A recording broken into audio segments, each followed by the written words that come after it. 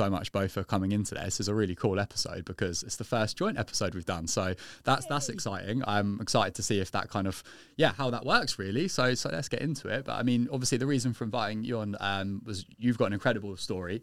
It's incredibly inspiring. I remember when I first started reading it through LinkedIn and then obviously dropped you a message to learn a little bit more. I just thought that is so cool. So thank you so much for being here today. And if it's all right, take us back to the beginning and what is that story? Yeah, great. Thanks, Leo. So I'm Francesca and I basically am a bit of a workaholic, self-diagnosed workaholic.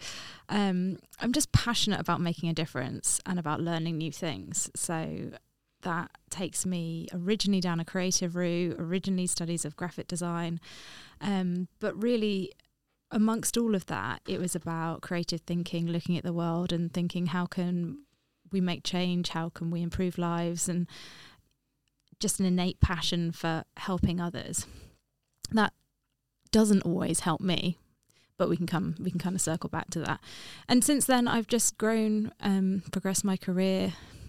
There are some basic founding principles that are true to me always in, harnessing the power of network, my ability and passion for learning, and just for personal growth. And that's taken me on a career path that brings me today to Dream Factory and why we're all here. Yeah, I absolutely love that. And I mean, that's a perfect segue for a little bit of context on why I really wanted to chat to you. As I said to you before, the consistent kind of theme I hear from my female clients that are also mums is that they really put themselves at, the bottom of the pecking order in terms of prioritizing anything. Just coming to the gym once a week for their own workout is often a massive change and a massive, thing that they have to kind of really come to terms with doing. Like, oh my God, I'm prioritizing one workout a week for myself.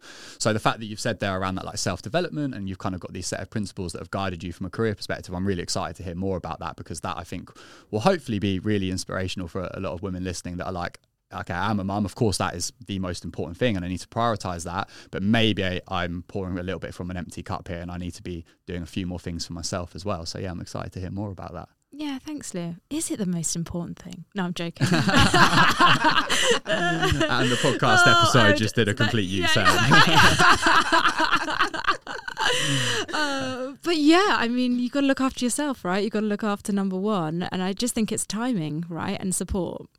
So yes, I am a mum. I also have a neurodiverse son, so that also adds additional challenges. But like anybody at any point in their life, there's always going to be other things other than a career that you might be focused on, whether that's looking after elderly relatives, or you have pets, or you just want to prioritize your friends, or, whoever it is, do community activities, volunteer for a charity.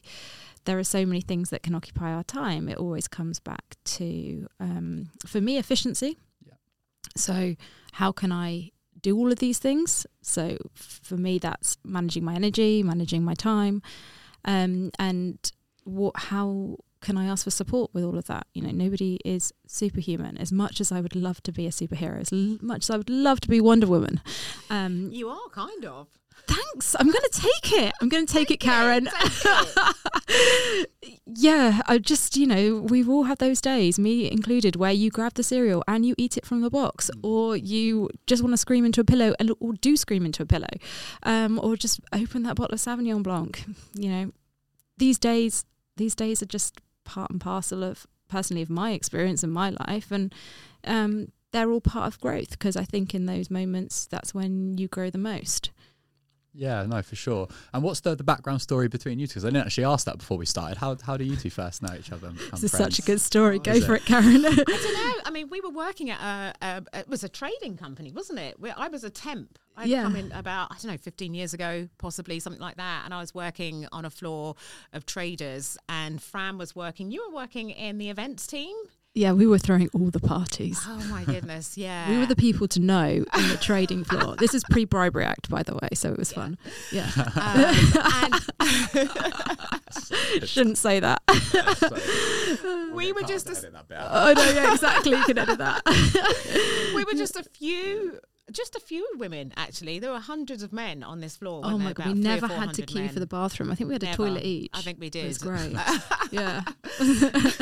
So we've known each other for just a small amount of time, probably a few months, and we lost touch for years, and my husband was working in a particular area where he bumped into Fran and was interviewing you. And I was watching Fran on a video, and I said, Lee, I recognise her. That's Fran. I hadn't seen her for years, and so my husband reintroduced us after so many years, and we've got back together, and yeah, we're back. We're just back in touch all the time now. So it's fantastic. This is also really amazing because in my own mind, I always like to believe in my intuition, but I remember meeting you, Karen, so clearly, and it was years ago now. And I just remember being like, I'm going to do something with this lady. I want to stay in touch. And I remember after you left, trying to reach out and failing to get in touch with you. That's really so the fact that we managed to come back and find each other through the most unlikely of scenarios, right? And on this day when I was running to a panel on the British Library, it was an entrepreneurship panel, and it was raining, and I remember literally sheltering in a bus stop in Tottenham Hale thinking, it was one of those days when I was like, should I just get the tube back home? Because I just don't even know why I'm doing. I don't know what I'm going to say when I'm going to get there. And I was like, no, just go. This is my basic philosophy around life. And it doesn't always work out for me, by the way, this principle of saying yes to everything. I'm actively now trying to say no to more things. But I did get there soaking wet, slightly damp squid, and did that panel. And then the fact that your husband, unbeknown to me, was recording it, and that you actually watched back what he recorded and recognised me is... Yeah. It was meant to be. Meant to be. I was so surprised. And I remembered you really clearly. And I just thought we have to get back in contact. So funny, isn't it? Yeah, that's crazy. Because Karen is the most wonderful nutritionist. And I'd love for Karen to explain a bit more about your skills and expertise and what you can bring to the listeners, because it's vitally important. But I always recognised your passion, and really it's a shared passion for health and nutrition and wellness and energy management, and how we can all be better in our own selves and all achieve more through some really basic founding principles in life, whether that's, sleep, diet, nutrition. So yeah, Karen, would love to hear a bit more about your expertise. Fantastic. Well, thank you. My name is Karen Mannion. I go by The Health Creator online, and I've been a nutritionist for about 7 years now, but I am actually a qualified personal trainer, actually, many, many years ago. I don't do that anymore, but it's useful to know, but I know that the industry has moved on. But as a nutritioner, I'm also a qualified NLP practitioner. So NLP stands for Neuro-Linguistic Programming. And that's a form of therapy that looks at how the structure of our thinking actually helps or hinders us. So looking at the structure of our thinking, so it's really, really useful for things like emotional eating, which many of us women do. I know I sometimes do. And combining our mindset, the mindset work with nutrition, I find is a really, really useful way for me to help my clients. So I generally tend to work with women, helping them to supporting them with their hormone health. And as I said to you before, Leo, the premise of the work that I do is really around the idea, having worked with so many women now, I kind of realised that many of us live in a culture. We're kind of driven by this idea that health is about being on a diet.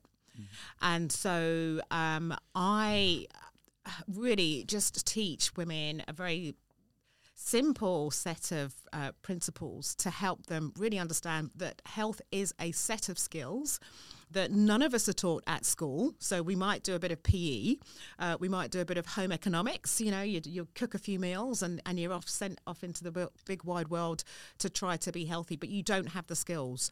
We don't have the skills. We don't know how to manage our mindset, how to manage our thinking when we're stressed. Our go-to is normally food. And it's usually the types of foods that are going to dysregulate our hormones. And so we're out in the big wide world, and sometimes, I've worked with women who are in their 20s and already they've got dysregulated hormones. They've got conditions such as PCOS or fibroids or endometriosis. So it's really about helping women to understand that health is a set of skills. It takes time like anything else, and to take their time, learn these skills. And once you learn what you learn, you can't unlearn, you can't unsee what your own unique physiology is all about. Because I teach women to learn to, at a very basic level, learn to take their blood sugar levels. So, that very often is something that gets dysregulated very quickly because of the types of diets we're on, which is lots of ultra-processed foods. Hey, it's Leo here, just very quickly interrupting this podcast episode to share with you a really exciting announcement. The Nexus team are now available to take on new one-on-one online nutrition clients. So if you're interested in working with myself or anyone on the team for your nutrition, health or body composition based goals, then follow the link in the show notes and you can see all of the information on what that might look like to work with us. Yeah, I absolutely love that. I think when you kind of messaged me your approach to health and fitness, I was like, sounds brilliant. We're very much on the same page. And that sounds amazing. So what's kind of the background there on how you got into that and how has that kind of shaped your approach to working with female clients now? Yeah, well, I am probably the oldest in the room. I know that you're very young, but back in my day, we didn't have tech. We didn't have apps to be able to track our periods. So I have had my own very difficult hormonal health challenges, which ended a couple of years ago in me I'd had fibroids, which are growths in the uterus. They had been taken out once about 12 years ago, and then I had them again. They came back, which again is something that you're not told when you do get these benign tumours removed. They came back and they came back with a vengeance. So they came back during COVID. And we since now know that there is some research to suggest that actually estrogen is a very supportive hormone when it comes to the COVID infection. So I had this huge surge of estrogen. I was going through the perimenopause and my fibroids just came back with a vengeance. And I also developed another condition and I ended up having to have a hysterectomy. And looking back now, I realized that my ability to manage my hormone health was, zilch, really. I just didn't understand that, looking at my physiology, I am a woman of colour. So we are far up to 5 times more likely than my Caucasian lovely cousins, you there, of getting things like type 2 diabetes. And actually, dysregulated blood sugar really does contribute to conditions such as PCOS, fibroids, endometriosis, and this is just not something that I realised. So actually managing blood sugar is a very important aspect of our hormone health.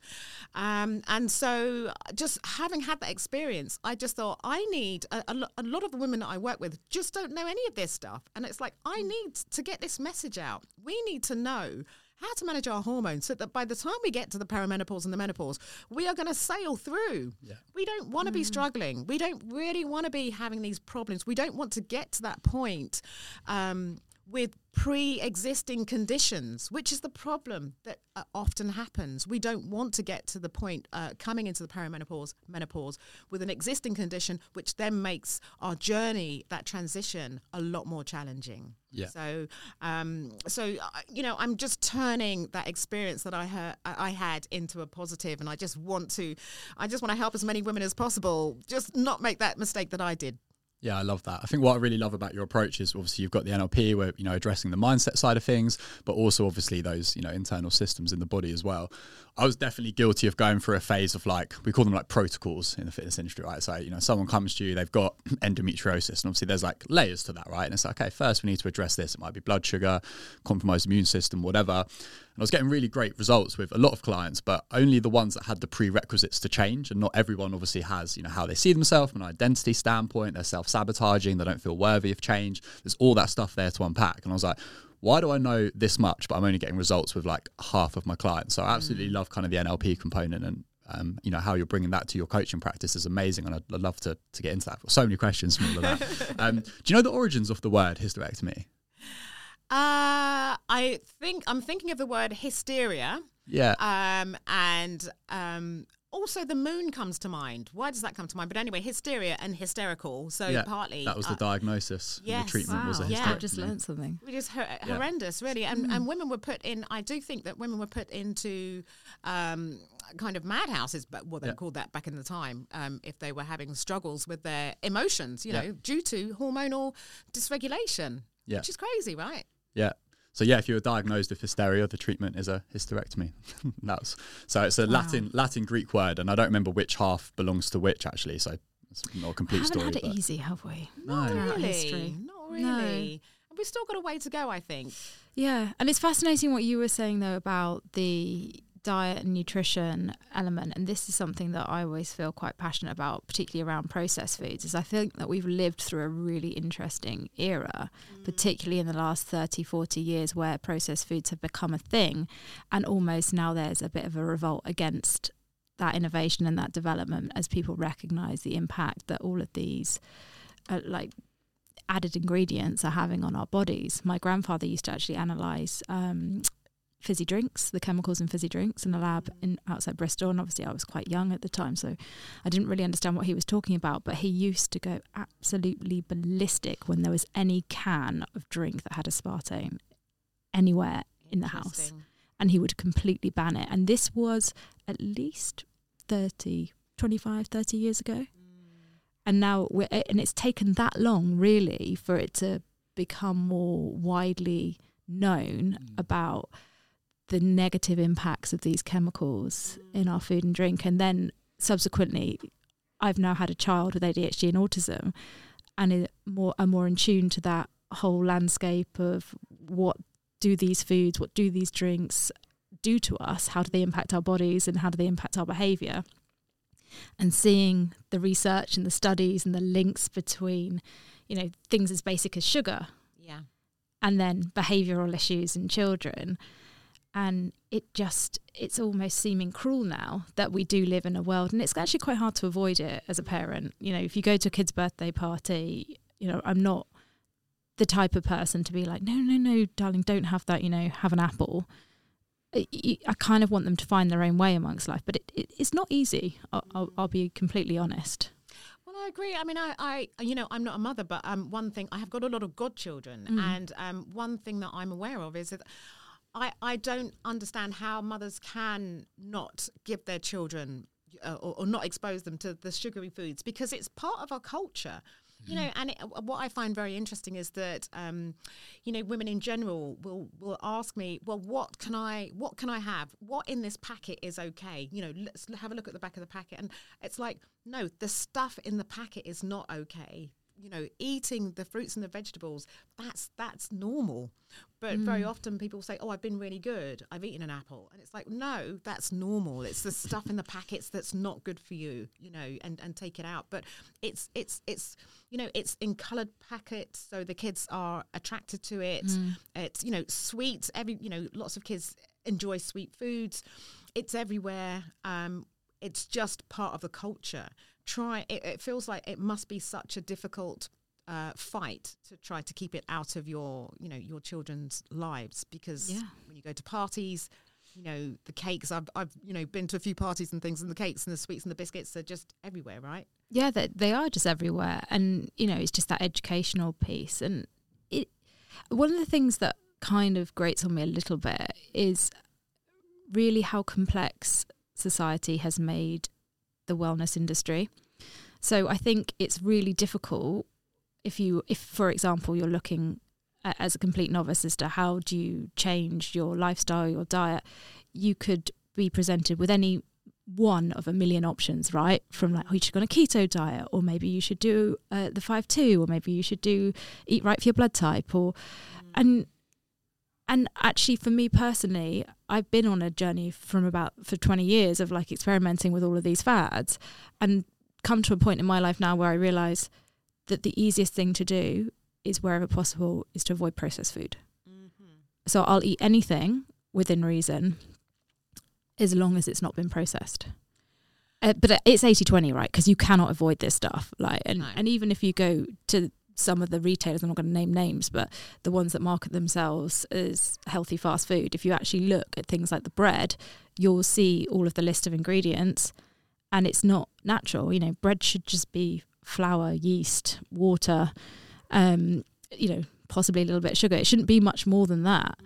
But actually, it's quite hard if you're out and about and you have a busy life to go and find stuff that's natural. I think the French have nailed it. I hate to say that. I mean, there's nothing bad. I'm not saying anything bad, but I think they've nailed it. You're in France and you would go to a boulangerie and you pick up your bread and it goes off the next day. Yeah, and they go daily. Yeah, and I don't think that, culturally, they adopted the fast food as much as perhaps we did in Britain. I don't know why that is. Maybe that's an interesting story for another day. Yeah, it is, isn't it? Traditional foods in Britain. I always just think of fish and chips, which fried Mars bar. Great. It is wild, isn't it? How when you try and eat a whole foods diet, people are like, "Why are you dieting?" And it's like, this should just be the default norm, right? Yeah. Where people look at that and go, "Oh, well, you must be on a diet," and it's like, I'm just trying to eat a whole foods, minimal processed diet here. And you're frowned upon, aren't you, for eating well? And I think it comes back to this whole mindset of understanding that health is a set of skills. So when you get up in the morning, you've got to think about, what do you want? So having had this experience, and I think to myself, gosh, I'm relatively young. I'm a bit older now, but relatively young. What I say to my clients, what do you want? You're this age now. You've got these children, you've got this lifestyle, you're going to get to 60, 70 or 80 years old. How do you want to get there? Rattling around with a load of pills inside of you, or do you want to be healthy and fit? What is your why? You've got to go deep and get people to really start to think about why they want health, because many people don't actually think about health as a value. We all know about money. We all know that we want a load of money. We might want to go on holiday. We save a certain amount of money and we go on our holiday. We achieve that goal. But health is something that you can't often see. It's often something you can't see. It's not tangible.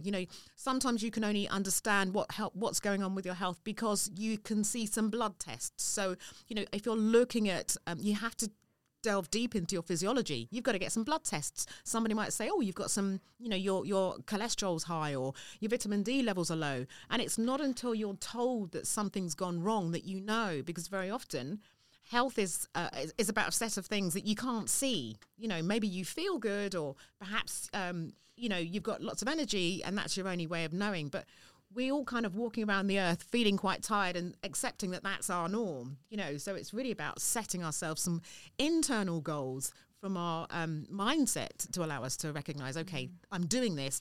I'm going to have this this short-term or long-term benefit, and I'm going to withhold. I'm not going to eat this kind of food because I want, what's coming in my future, which is health and fitness, and to be able to get up at 60 or 70 years of age and walk around with ease and freedom and no medication. We're not thinking that far ahead. That's the goal.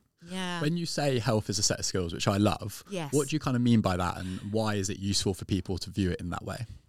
So I think we've got to think about our nutrition, which nutrition in and of itself, I think knowing how to eat for your physiology is a set of goals in itself. So I think, we're all different.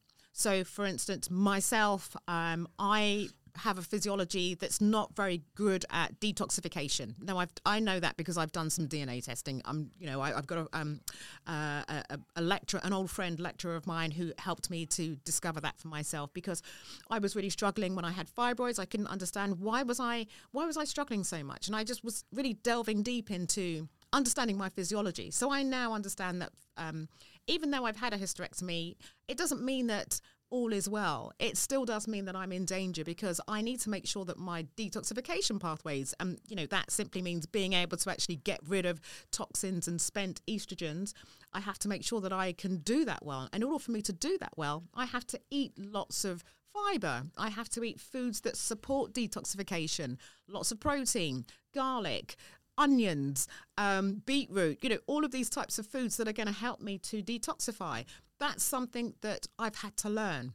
But with my clients, I don't get them to do a DNA test, for instance. If they've got something like fibroids or endometriosis, I just assume that they need a lot of detoxification support.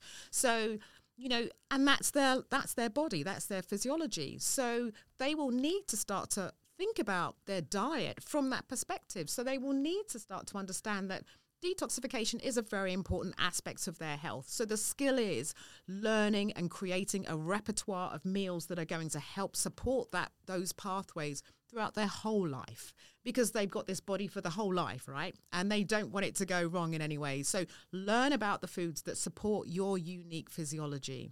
So partly it's about understanding your body and understanding what kinds of foods are going to support the health of your body. It's also about understanding your mindset. Are you somebody who is a bit of a worrier? Do you need to take on certain activities to help you regulate your emotions, to calm you down. So are you somebody that needs to perhaps do a little bit of 15 minutes of relaxation or, journaling in the morning to help you set your day straight and to move through the day with a regulated nervous system and from a place of calm so that you can go through your day and, you're not being triggered all the while.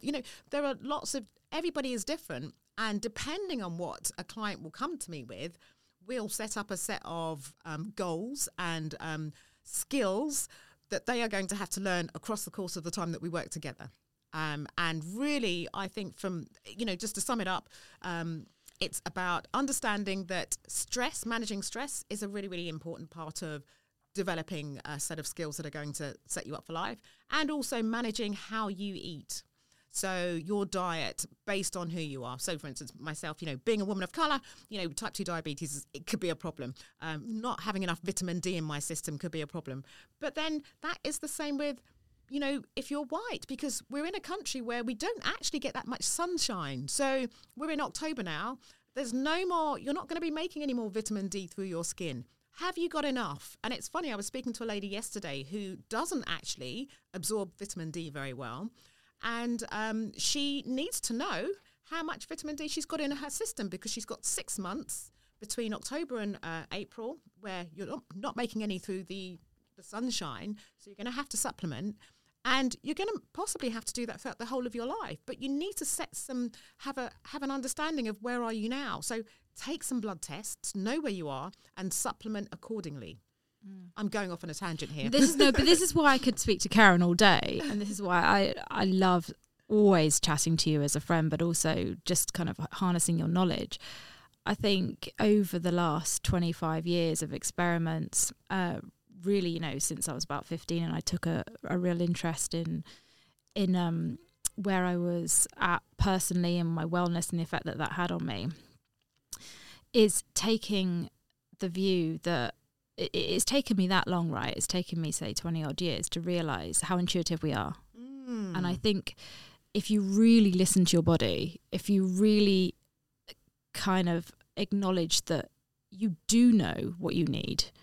And I love that you said that everybody is a different person, right? And everybody needs different things, because I do know that, for example, for me personally, I have tried things like keto diets. And because I do a lot of exercise, a lot of cardio, a lot of running, I cannot cope on a low carb diet. I actively know that my body needs more carbohydrates because I'm running and things like that, and because I'm just really moody, really moody. You don't want to be in a room with me if I've not had a sandwich. It's kind of that I've worked that out through trial and error, right? But it just takes me back to the fact that you are more intuitive than potentially, you allow yourself to believe. And likewise, little things like I often prefer to have breakfast. So there's a lot of research out there that says really great things about these long fasting periods of 16 to 18 hours. Sometimes that works for me, sometimes that doesn't. It depends on the day and what I'm trying to achieve and what my schedule is. And if I've been up since 5 a.m, then that sometimes is too much to think that I'd go until like midday without eating anything. Absolutely. So I do love that premise that everybody's different. Yeah. And just, it's about finding what works for you. And often it's probably more simplistic than you know. Yeah, and I also think that it's to do with our life phases. So, when we're sort of like premenopausal and we've got lots of wonderful hormones raging through our body, we are different people to who we become when we make that transition into the perimenopause and menopause.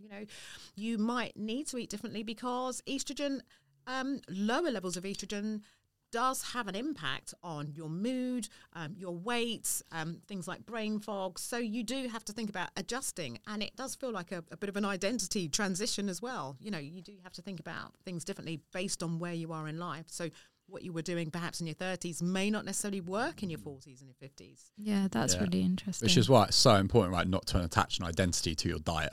Absolutely. So it becomes so much harder to give that up when it's not serving you, whether it's keto or whether you go into a different life stage and your nutrition requirements change. So there's people that like their Instagram handle is literally how they eat, and it's like you're gonna have a real hard time giving that up if it doesn't serve you anymore, because it's like you've made that part of who you are, which I've always found that odd when people do that, but because I can't say I've ever attached my identity to a diet type, but people do, and that's as you said there, which is perfect. Like that's then even harder to change that. Something you said earlier, and you mentioned it as well earlier, about energy management, which I love, and you were talking about kind of the autonomic nervous system. I'd love to spend a couple minutes there if that's okay, because ultimately, regardless of what life stage you're in or what condition you potentially have, most people are living in that sympathetic nervous system, right? They're living in fight or flight, which of course has a cascade of problems physically and psychologically. So yeah, when you said that earlier regarding stress management, tell us a little bit about what is the kind of the autonomic nervous system, and what do you see with your female clients around where they're living in it? So in terms of, I guess any woman that comes to me generally are in a state of stress. So, where that for some reason, it might be their work, it might be trying to juggle too many things in their family, whatever it is. Very often, as an NLP practitioner, I'm looking at somebody's what's going on the subconscious level. So this is the mindset that people can't see. They're moving and being driven by what's going on from an internal dialogue perspective, but they may not necessarily be connected to what's actually being said. So we quieten, working with what might be going on from a chronic stress perspective, and that's an internal dialogue of chronic stress. So we can have stress that is physiological, but we can also have a stress from a kind of a psychological perspective, and that's perhaps having an internal dialogue that just may not be serving you anymore. So just trying to think of an example.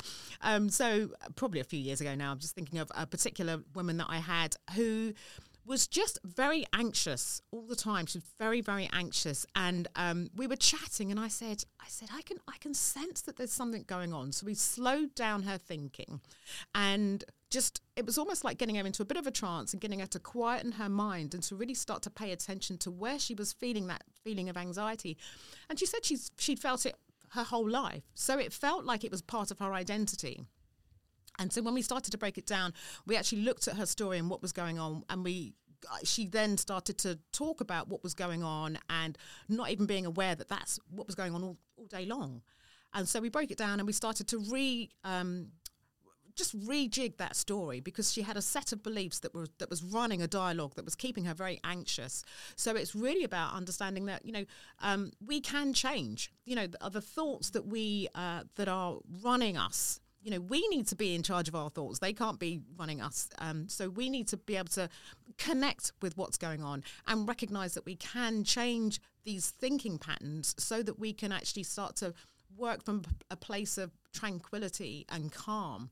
Because if we've got thoughts that are actually creating a stressful mindset, we've got this well-being center in our brain called the hypothalamus. And if it's kind of like the all-sensing, all-judging eye, and if it senses that we're stressed, if we're perceiving stress and it's chronic, that can have a big impact on our physiology. It can raise our blood sugar levels. It can raise our cortisol levels, our stress hormone. And that in itself can cause problems. It can cause cardiovascular issues. It can cause, dysregulated blood sugar. It can work towards dysregulating our hormones and contributing to our sex hormone dysregulation, helping to cause things like fibroids and endometriosis. So it's really about if somebody is stressed, one of the things that I like to do is to understand what is the chronic underlying dialogue that is driving that, because that will also be driving a behavior, because if they're stressed, they'll be reaching for foods that are actually not serving them from a health perspective. Does that make sense? It makes sense to me, yeah. All I had in my mind, Karen, was a picture of a nice glass of wine going, this is good for me every now and then. If the stress is the chronic killer, how far does it go? Because, one thing that I find personally is that it's just sometimes to put too much pressure on ourselves for perfection. And if it goes out the window, or if we think we're going out the window, then we tend to just fall off a cliff and think that's it forever, can't get back on it. That whole concept of falling off the wagon, right? Yeah. But sometimes I just think, do you know breathe what? A bit more. And Fran, you're absolutely right. We do need, we can do everything, I think, in what's the word? Moderation. In moderation. Exactly. There you go. Exactly. And that's, I think, how life is meant to be. But we need to be able to take our foot off the pedal. So very often somebody might use alcohol every night to calm themselves down. And that's not a problem unless, of course, they have a condition. Yeah. So if there's a condition, if they're struggling, especially around the perimenopause and menopause, that's where I see a lot of women really turning to drink because things feel so overwhelming. Perhaps they're kind of like, I think it's a sandwich generation they're called, where they're looking after kids, they're also looking after their elderly parents. Sandwich generation. Oh my God. Love it. They're busy.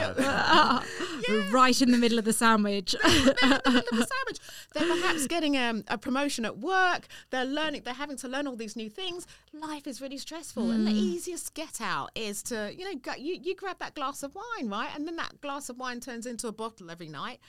And if they're struggling with heavy and painful periods, which often happens during the perimenopause, it's not going to help. And so it really is about that unique person, and some people have a great physiology and they can cope with lots, actually. Sometimes I think, wow, how are you still alive? But, we're all very, very different. It's got to be looking at the individual. And, what I do like to do is actually, get blood tests, at least get a blood test and understand what is happening physiologically. Because I think unless you see what's happening, you don't connect it with being with having ill health. You've got to understand what's happening for you. So I do, one of the things I think we need to be getting into more is actually just maybe once a year getting a blood test and understanding a little bit about, what's our cholesterol doing? What's our liver doing? What's all that wine doing to our liver? And do I do this privately? You can do it privately, yeah. So there's a lab that I often tend to use. Yeah. It's online. It's called Medichecks. But there is a lot of labs out there, because I think the NHS is struggling at the moment. So if you did go and ask for a comprehensive blood test, you're not getting it. You're not going to get it. No. So, and you're looking at between, I don't know, £99 to a couple of £100, depending on what you're looking for. But it's a small price to pay when you're thinking about building health into your toolbox of life. Yeah, it's not something I would have ever thought of, and I am big into health and wellness. Yeah. I would not have thought of going for a blood test. You have a little look under, you get your car MOT'd once a year, have a look under the hood. Like, why would you not do that internally? And a great example, I've got a female client, and the nice thing about bloods and doing them once a year, she says, I've got a female client and her TSH, so her thyroid stimulating hormone, last June was 1.6, so well in range. And all of these symptoms, all of these health issues are occurring. She's probably got endometriosis, but just hasn't been able to get the keyhole surgery to check. She's had it retested and it's 0.62, which I believe is like 0.2 still technically in a healthy range. Different doctor that's done these tests.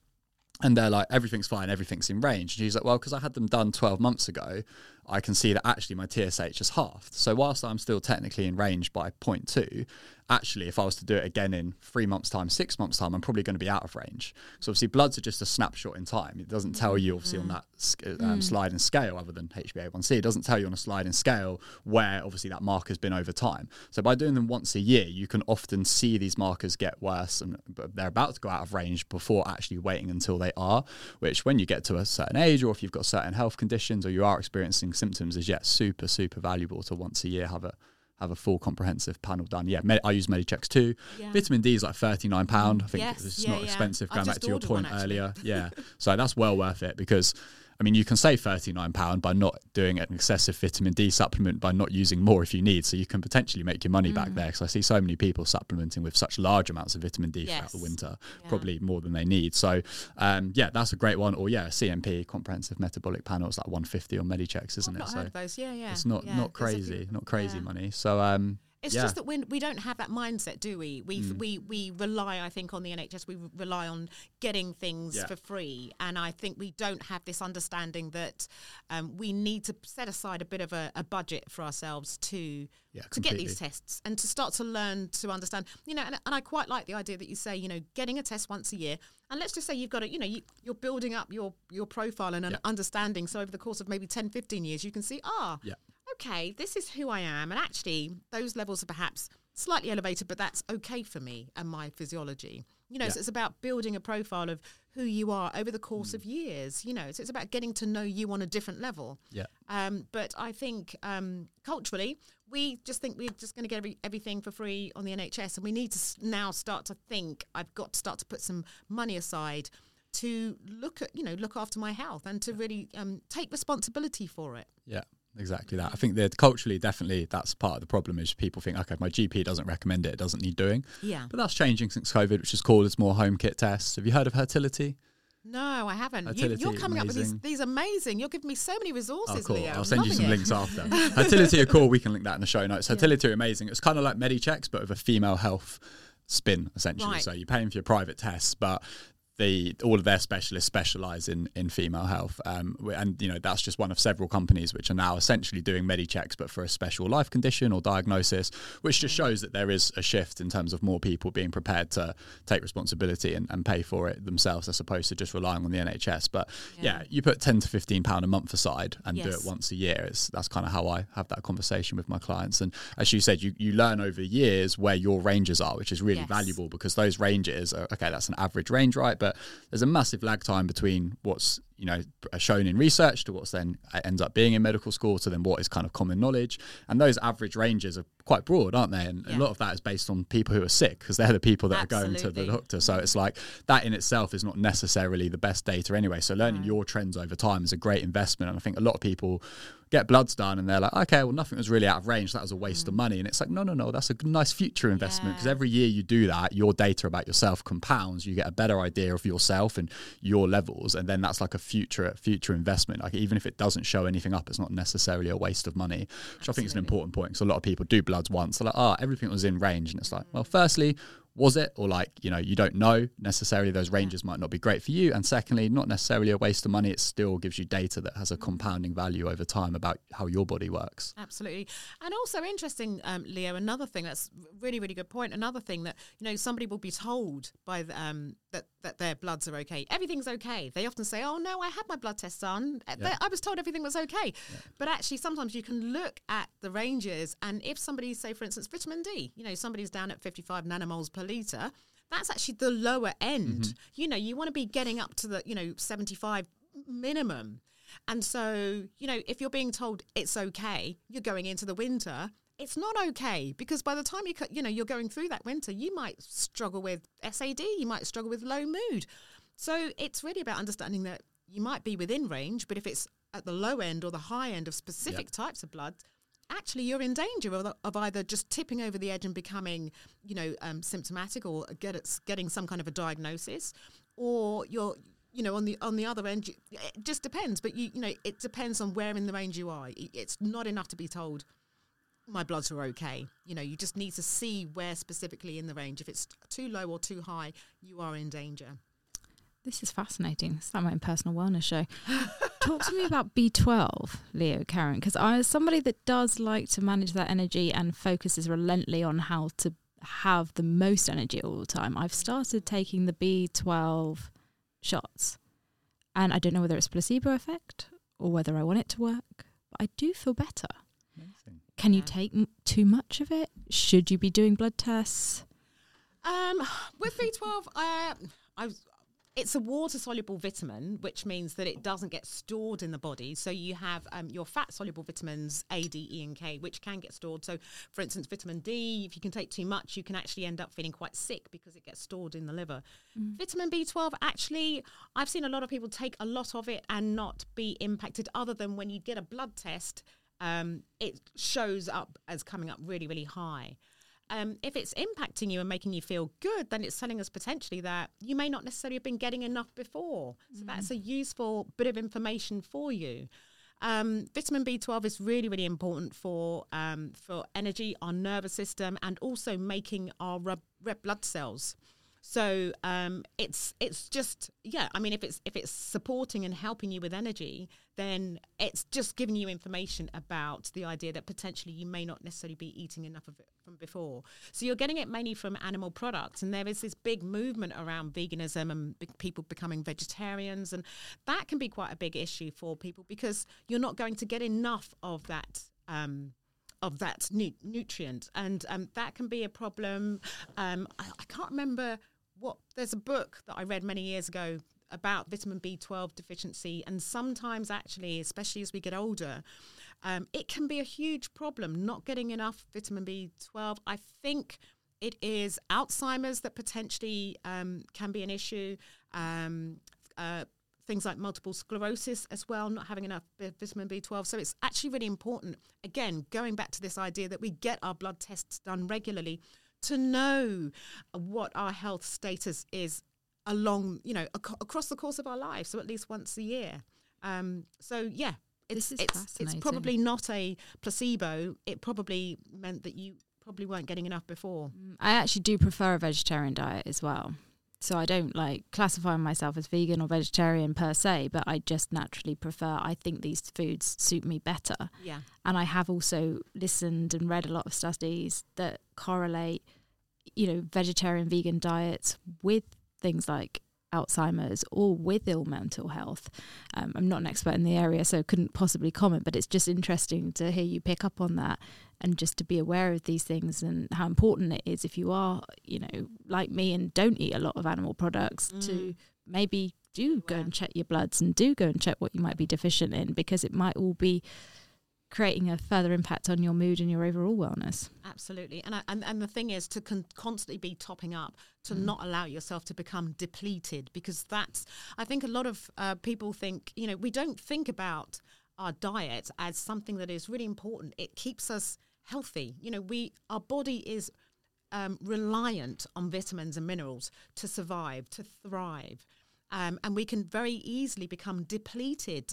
Becoming depleted in just one vitamin or mineral can have a huge impact on us. So it's really important to recognize that we're only going to get these nutrients from fruits and vegetables and nuts and seeds and beans and, the natural, real whole foods. Eating the sugary, ultra-processed foods are going to deplete us. They take a lot of energy to process. So they're kind of like they're not doing us any good. If we're wanting to try to heal ourselves, if we're struggling with things like fatigue, heavy and painful bleeding, brain fog, whatever it is, digestive issues, we need to use food to get the vitamins and the minerals to support healing and resolve inflammation. So I just go on and on about this, but yeah, it's just getting this idea and understanding that nutrients come from food, and that's it. And yeah, that's what we need to think about. And yes, everything in moderation. But if there's an issue, if there are symptoms, you've got to get curious and start digging deep to find out, well, how can I rectify and resolve this situation? Yeah, the Bs are extra interesting, aren't they? Because B12 in particular, obviously can't get it from anywhere other than animal products. But there's two really interesting considerations with B vitamins. I think especially as females, the birth control pill depletes B vitamins. So you've often got girls that have been on birth control since, they were a teenager. That depletes your B vitamins. You've potentially got this rising trend in being vegetarian, eating less meat. It's for the planet, and that's a whole separate conversation, but probably getting in less Bs as a result of that. The pill, correlation or causation, potentially linked to depression. Again, that's a different conversation, but there is a correlation between women being on birth control more likely to be on antidepressants. As antidepressants can also deplete B vitamins. You potentially now start getting issues with your skin. So a lot of these girls are also on Roaccutane or other drugs for their skin, also depletes B vitamins. And then these are drugs which are, people are on for a long period of time typically. So you've now got this combination of, not maybe eating that many animal products, a bunch of drugs which deplete the B vitamins, and you end up with a very chronic deficiency over a long period of time. And you then throw in diet culture, and you mentioned earlier use Chronometer, which is an amazing bit of software. I'll put the link in the show notes. Shit's all over MyFitnessPal, so much better. I love it. Great tracking software. And if you do the maths on that, as you would have looked at as well, like any less than 1900-ish calories, it doesn't matter how whole food your diet is, you're not getting in all of your vitamins and minerals. So when we're talking about whole foods, super important. Like, we need to have that conversation, but we also need to be talking about, diet culture and calorie deficits and weight loss goals and the implications there, because you can eat the best whole foods diet in the world. If you're on 1500 calories per day, which might not be unrealistic for a short period of time if you have a weight loss goal for some women, if they're smaller and sedentary, that might not necessarily be that low of a number. number. But by default, you can't not create micronutrient deficiencies, right? Because it's just, you're not getting in enough food volume to get everything in. So you throw in kind of diet culture to that situation we just described, which is really common for a lot of women. You throw in if it fits your macros, if you've heard of that term, the concept of flexible dieting, you can track whatever, which, it's probably cool. That's probably helped a lot of people's relationship with food to not be that on-off mindset we spoke about, which is amazing. Again, different conversation, but you've now got a lot of people that are dieting on 1,500-1,600 calories. They're spending 200-300 of them on a Snickers. So we're even more micronutrient deficient. And you just layer all of those things in over 5, 10, 15 years. And with any micronutrient, but the B vitamins in particular, you end up with, it's a bit of a shitstorm, isn't it? Yeah, when absolutely. you've got all of those considerations, and not surprised that often people will IM or IV or whatever, or even just a supplement, they'll start feeling a lot better, and they go, oh, but I eat healthy. And it's like, well, what medications are you on that deplete this? What do you mean by healthy? Is healthy right for you? Are there food groups that you avoid? What calorie intake are you on? There's a lot of considerations there that we need to appreciate if we're talking about potential deficiencies. There's a gene mutation as well, which will affect your ability to make B vitamins active. I actually have it. You could, the process of making B vitamins active, methylation, a lot of people don't do that very well. So a lot of people have this gene mutation, and then they take IV or IM B vitamins. I feel a lot better. So that's another potential layer to that. So as you keep saying, it does come back to knowing, what's right for you, and you need to, that's a skill, isn't it, to learn what works for me and my physiology. And it takes a little bit of time. There's a time investment, isn't there? But ultimately, as you've said, you've lived with your body for rest of your life, so it's probably a worthwhile use of some time to invest in learning kind of how that works for you. I particularly like what you said about this idea that if somebody's on a calorie deficit and then they use perhaps 200 or 300 calories to eat a Snicker. It's this idea that we can cheat, or we can have cheat days. If you're trying to achieve a goal, just learn the skills and just work on one of the skills. Just needs to be just getting rid of these types of foods, because they're not doing you any good. I'm not saying, of course, it's difficult to eliminate fully, but they shouldn't really be. You shouldn't be really focusing or focusing on, right, okay, if I don't eat that, then I can have this Snickers bar. It's just like, let's just try and eliminate this out of our diet completely. Work on that as a skill. Now, of course, we are going to have the odd glass of wine or so on and so forth. But again, it is about your health status. If you're trying to achieve a goal, an outcome, focus on that and do everything that you can to achieve that. And if you feel like you want to come back to that crap, you might not want to after having spent a lot of time building your health. But again, it is, depending on your health status. But I really, that resonated for me, because people do talk a lot about cheating, and it's like, well, what do you want? Do you want health, or, do you want to feel crap? Yeah. I mean, so that's a very complex conversation. We had an amazing eating disorder specialist on the podcast, a good friend of mine as well, because it's a whole different conversation, isn't it? Like what you said earlier, regarding your kids, I thought that was really interesting. It's like, you let them have those foods occasionally, and I was thinking, oh, it's really cool, because like growing up, my mum was like, no aspartame, no anything, right? But like never, like not your kids' parties, not at your friends' houses, like was never allowed it. And, I was probably therefore very healthy for 12 years as a result of that. But all that did was then made me, the complete like forbidden apple kind of concept. And as soon as I realized that like you could basically just steal from shops and got pocket money, that's all I did, because it was this thing that I was absolutely never allowed. And I really carried that with me into like adult life, where anytime I went like off on a flight by myself or got the train somewhere by myself when I was like 15, 16, it became this habit of like just buying a chocolate bar, buying a pack of sweets in the airport. And I was like, why am I doing this? Like I didn't get it. And then I was like, oh, okay, it's like, this was the equivalent of me when I'm a lot younger, going, like, so I flew to Australia by myself when I was 13 and all of these things. So it was like, I'm not with my mum now, so I can go and do that. And I really carried that with me in adult life. And it's like those very healthy 12 or so years, I probably really undid with like the unhealthiest, like from, 13 to 20. So you have got to find that balance where you don't screw someone's relationship with food up. And for a lot of people, if it fits your macros and having the occasional Snickers bar factored in, if that is stopping them binge, then overall that's probably a net positive for their health. But you've got to weigh all of these things up, don't you? Yeah, but that's exactly the reason why I allow the choice, is because somebody that has also gone through various eating disorders throughout their life and come out the other side, is that all too well about the challenges from not being able to access stuff. And it's actually amazing. If you have kids, they're pretty resourceful and they're quite intuitive. And if you do give them the choice, like, apples are really tasty. I mean, that's probably the most biased thing I could possibly say, but like, I do offer them the choice of apples, or do you want a cookie, but you're going to have your dinner. And, you know, most of the time they will actually pick the apple, and I'll cut it up and make it fun, and we'll make a fruit platter, and we'll make a face out of it. And there are ways that you can engage, and obviously everybody's personal story is different, right? If you've got a kid with ADHD and autism, that can be the textures, and you've got all those other additional challenges to throw in, but it's just trial and error. And you'd be surprised at how much children do actually enjoy some of the more natural things, because it's intuitive. I mean, I let my kid have Fanta, and then he asked for a packet of Skittles, and I know this is only going one way. When you mix, for some reason, if he mixes his Fanta and his sweets, he's going to be vomiting, literally physically vomiting. And he has, and he's done it. And on the 4th time of this happening, he turned around and said, yeah, I don't think I should have Fanta anymore. You know, like, he's learned the hard way. And maybe I sound like a horrendous mother for letting him have that, but like,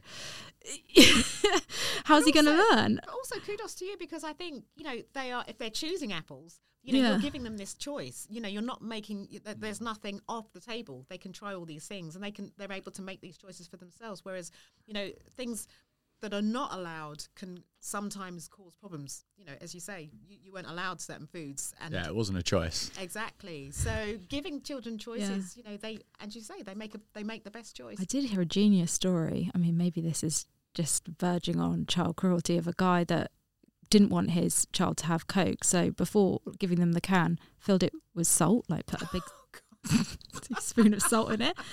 And it worked. They took one sip and they said, oh, no, thanks. That's brilliant. If it works. But I wonder what that child's going to be like when they finally do find out what Coke really does. There will be something when my children grow up and turn around and go, Mum, you know when you did that? Yeah, well, that scarred me for life. And you'll be like, oh. Yeah, I think we'll frame that one with not necessarily advice. No, I don't take anything as advice. You know, nothing's advice. Literally a pinch of salt. Yeah. Yeah, it's one of my favourite snacks growing up. I absolutely loved an apple, almond butter, and cashew nuts. And if it had been a choice, like, as you said, I probably would have just picked that the majority of the time anyway. But because it wasn't a choice, that's where the rebellion comes in. But yeah, it's interesting, isn't it? Oh, it's all reverse psychology. There's a whole new episode for you in reverse psychology there. But yeah, one for another day. Something you said earlier about energy management that I thought was really interesting. I'd love to dive into a little bit more. Is how do you manage your energy? Like, how do you juggle kind of everything that you're doing at the moment? You know, you're exercising, you're working, you're a mum. It's difficult, but it's always a partnership. So I have the most incredible husband who is so supportive, and that I couldn't do what I do without him, right? It's a partnership because we have a family, and, you know, we're fortunate enough to be together still. So I think and if you're not together, it's how do you get that support, you know, from family, from friends. You know, we don't have family that are close by, so we can't rely on that.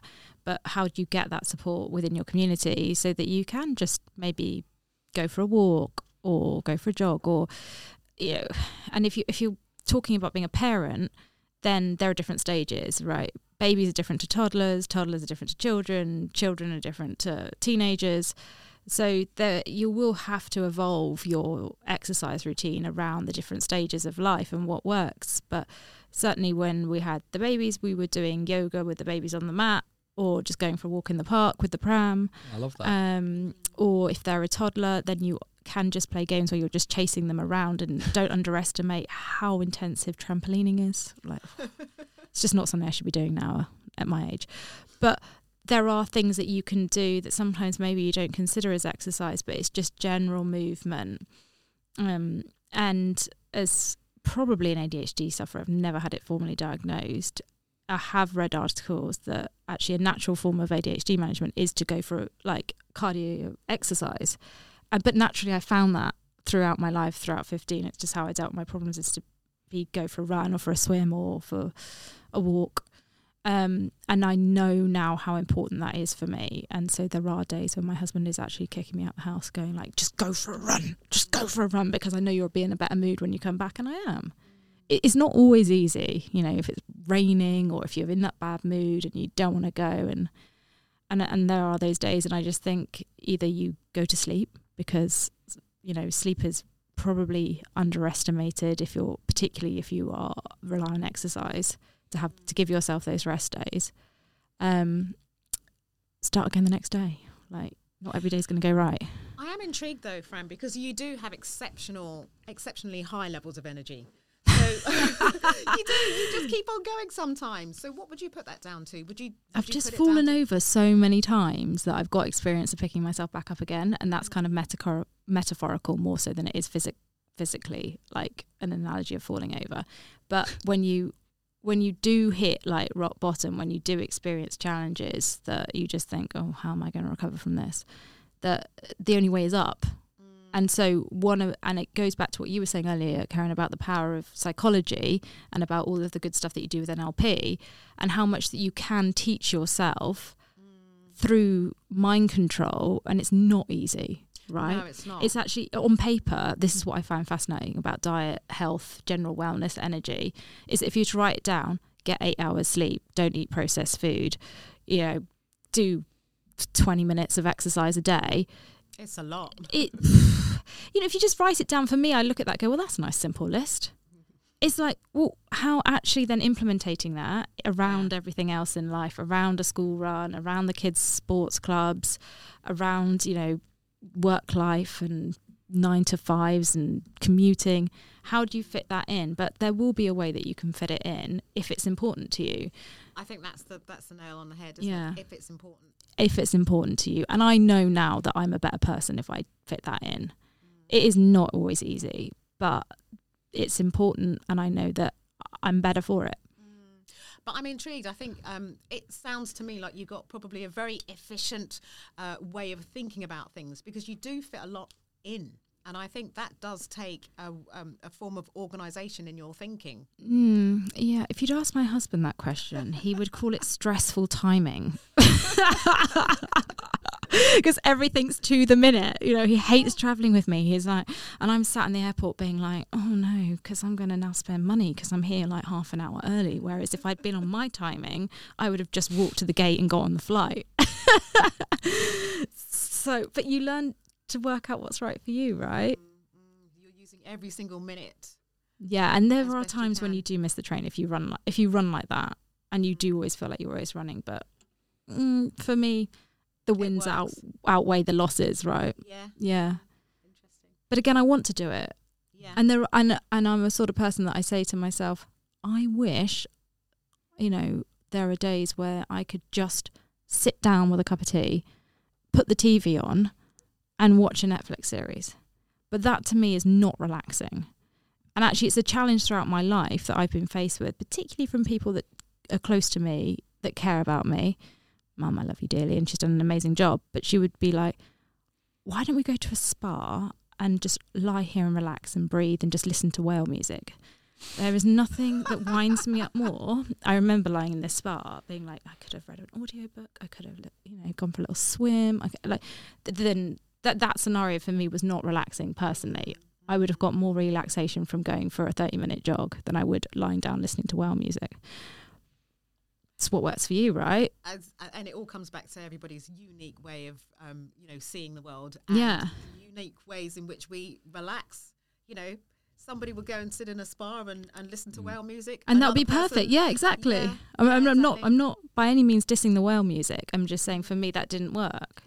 And it's about being aware of it as well, isn't it? So it's about being aware of what works for you. So if somebody, it can't be for somebody else to tell you, go for a walk. Yeah. Because actually it might not work for you. So I've got all stressed and flushed thinking about the whale music. I'll have to take a breath.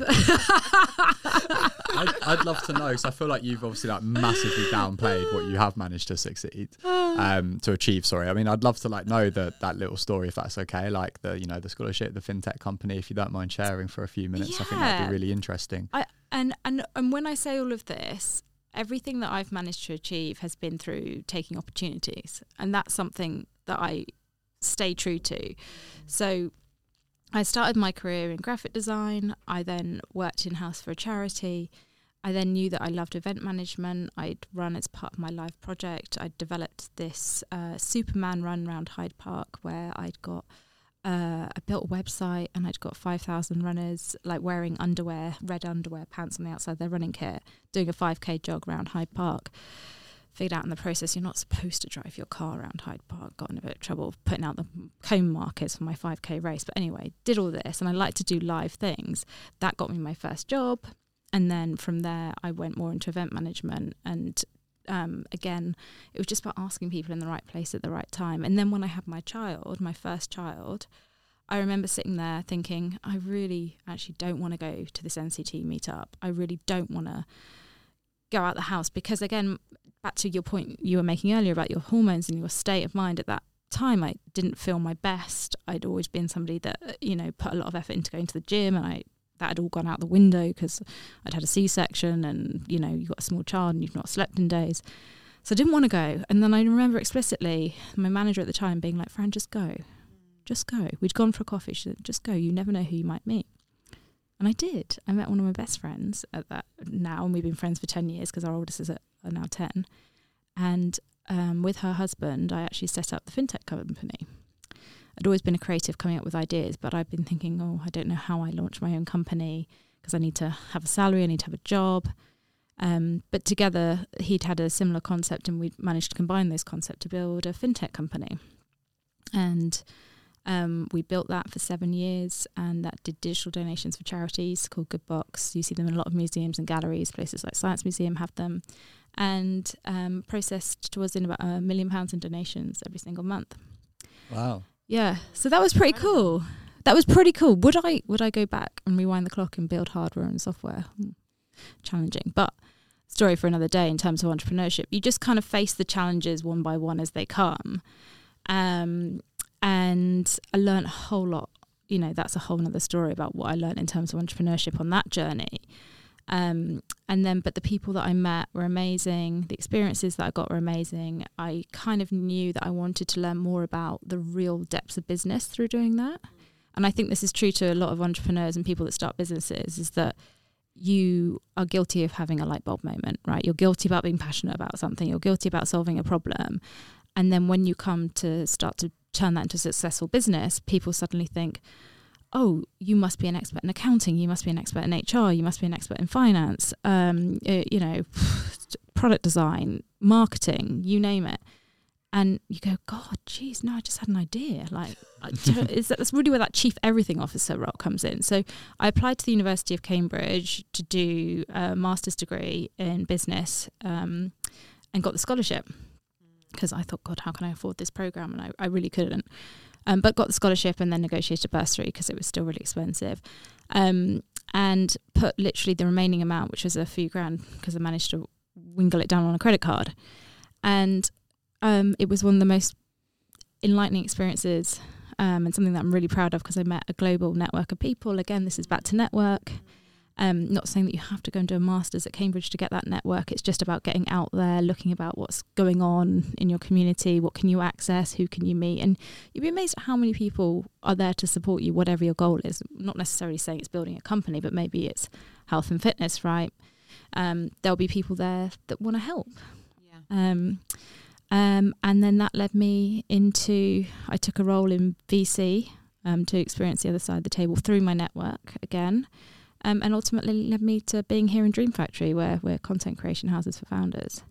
So that's probably a bit of a long answer to your question, but it kind of, the overarching point that I always make is that this is a long trajectory, right? If you go into setting up a business, if you have children, like this is not a sprint. I always look at things as to like in the marathon context as to like, how do you get from like one day to the next, to the next, to the next. And this is why I don't believe that short-term fixes like fad diets or whatever it might be, that, or like working excessively, or the whole Elon Musk approach of, oh, I only sleep 5 hours a day. Maybe he does. I'm not Elon Musk. I'm not going to diss him. He's achieved a lot, right? But for me, I know I need 8 hours sleep. I know I need to eat well. I know I need to see my friends. I know I need to maybe be there for my kids, read a storybook. These are all things that I've worked out over time and trial and error, right? They're important to me to help me achieve more. So it's interesting that you were attaching health to the goals that you want to achieve for yourself. Health is the foundation for everything. Absolutely. You can't do it without, and everyone knows that it's coming into flu season. How when you recover, that moment you recover, you have to stop blowing your nose or stop feeling horrendous. it's in that moment that you really value your health, right? Because you forget. It's easy to forget when you're well, take it for granted, how vitally important that is for you to function. So for me, going back to, I've learned a lot of interesting things on this podcast, from getting like blood tests done or analysing your physiology, is prevention is better than cure. So the more that, if I was to be an advocate for anything, it's not to say that I didn't work hard. Of course I did work hard, but I wanted to work hard. And this is what I've achieved is the outcome of doing the hard work, but also from looking after myself and the people around me that will support me to achieve those goals. What gave you the courage to max out a few credit cards for a few £1,000 and do the masters at Cambridge despite having one child at the time? Or? Yeah, my husband didn't like it very much. So even more courage needed. Well, when you have nothing, there's nothing that people can take from you. So if you can, and we are fortunate living in the UK. We, as a society, the support that we get from the likes of the NHS system, the state schooling system that we get access to, it's pretty good, right? And I only know what I know because I've only experienced what I've experienced. But from my early years, I grew up in a really lovely, warm, caring family. Unfortunately, I lost my father at 15. He died suddenly of a heart attack. It's probably no reason. There's no secret as to why I think health is so important. Because you can be fit and healthy, and he was. And he looked fit and healthy on the outside, and he would go for a run every morning. But then you can drop dead of a heart attack. And that's an extreme way to learn, right? But I think those things are pretty eye-opening, certainly to a child, and certainly to anybody at any point in time. And almost I feel fortunate to have had that experience, because had I not had that experience, then maybe I would take for granted what you have. And it's always when we don't have things, I think that you get the value in kind of being a bit more creative. So, yeah. You said earlier that when you were 15 is when you kind of started looking into this a little bit more then. So is that kind of the event that triggered that? Yeah, I'd say that was pretty triggering. Yeah. Yeah. And whether I knew it at the time or not, whether I knew that was the way in which I was coping, but certainly looking back on it, it's a pretty good strategy, and it's one that served me from that point onwards. So, and I'm sure everybody would have a different story as to how they cope with things, but yeah. Yeah. Obviously, it sounds like now what I've took from you today is there's a lot of intuition, a lot of research, a lot of honouring what you feel like you need kind of in various, seasons and conditions. So if you could go back and kind of have a chat with 15-year-old self, 20-year-old self, what are those main lessons that you would kind of try and say to her? So it's an interesting question, but I never look back. I prefer to look forward. And I think there is value in looking back, and certainly to what Karen was talking about, and when you were talking about what is the internal dialogue, what are the beliefs that are preventing you from moving forward? Yeah. So important to go back to address those, to enable to create your future. But I have done a lot of work on that personally, and so now I look forward. But I think the belief systems that I hold on to and that I choose not to let go of is the fact that the worst case scenarios, the things that are probably the most painful, are where you find the most growth.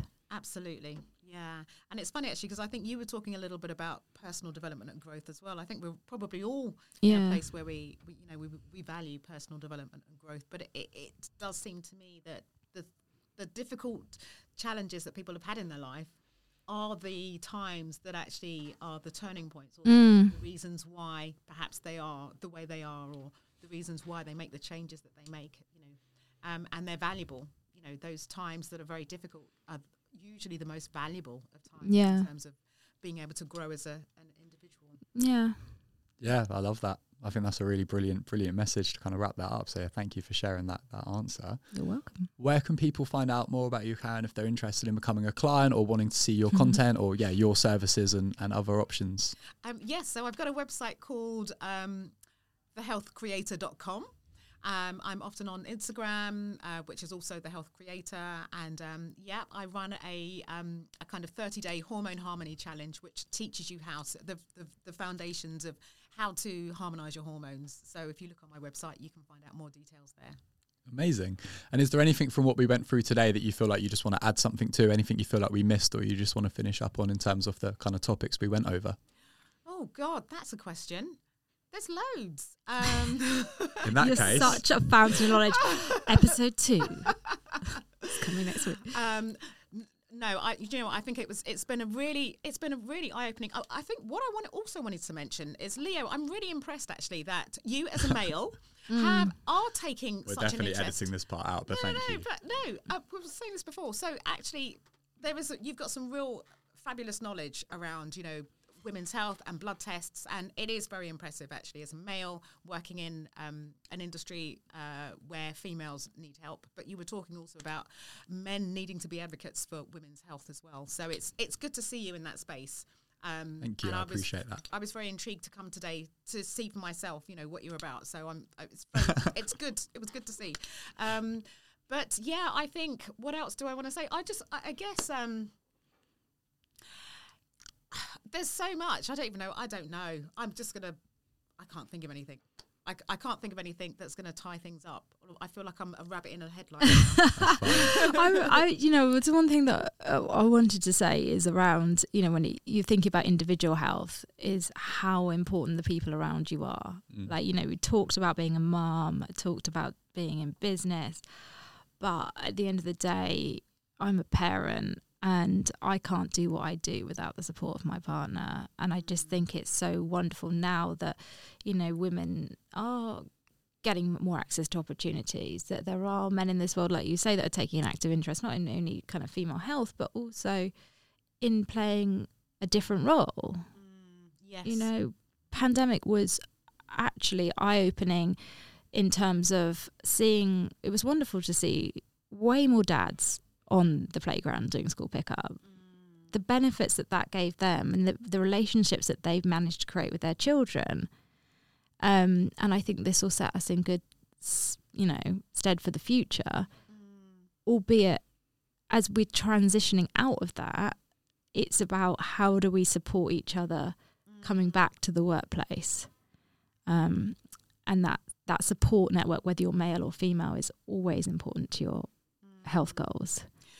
I mean, one thing I think I've said this to Fran before, but one thing I think, and I'm going to use you as an example, so I do find it fascinating that you do manage to fit in quite a lot, because sometimes I'll be speaking to Fran and she'll be on the phone, walking the dog, doing something else, so really multitasking. And I think, you need to recognise and observe how effectively and efficiently you use your time. So, you fob it off and say, oh, it's nothing, I've got a lot of support. But actually, the way in which you organise your thinking actually is quite special. And if you could bottle that and sell it, you'd make a lot of money. Oh, so thank you, Karen. I think we all have ways in which we organise our thinking, and I think you need to recognise that the way in which you're formulating your thinking is quite special, because you do get a lot in. I'm not a mum, and I can't do half the things you do. I really take that as a strong compliment. It's glass half full for me. It's like, do you see the glass half empty? Do you see the glass half full? And I would be lying if there aren't days where I see that glass as so empty, it's got no bottom, right? But back to your mindset, it can change your perspective. Like just waking up and telling myself it's going to be a good day today, even if one good conversation happens, it's going to be a good day today. It doesn't always happen, but it does. The energy that you put out there then affects the people around you. And if I walk into the room and I'm feeling grumpy and moody, then more than likely the people around me are going to be grumpy and moody. If I walk in there like full of energy, they'll either be like, oh, for God's sake, how's she got so much energy? Or they'll embrace that, or they'll bring everybody up. And that's how I like to be. Yeah, I think I guess maybe one thing I want to say in terms of mindset is that it takes time to develop skills and characteristics, and nothing's set in stone. So we can become anyone and anything we want, and it does take work, but it is possible. And I think just listening to that, characteristics take time to develop. We're not born with this being this wonderful human being. If you're fortunate enough to be born into a family that can help you develop those characteristics, that helps. But, even if you're not, you can still build and develop those characteristics. So, we can all be, to an extent, what we want to be, but just recognise that the work has to be put in as well. Yeah. Couldn't agree more. And I think, maybe just to caveat what I say about optimism is that you do need to find an outlay, right? I'm not saying don't express your emotions. I'm not saying don't feel sad. I'm not saying don't cry, don't scream. It's what's the best output for you. And recently I've was introduced through the University of Cambridge to a business mentor, somebody that I speak to once a month that's worth every penny. Like somebody that listens, interprets in the most intuitive way what I'm saying, and then repeats what I say back and says, well, do you really feel like that?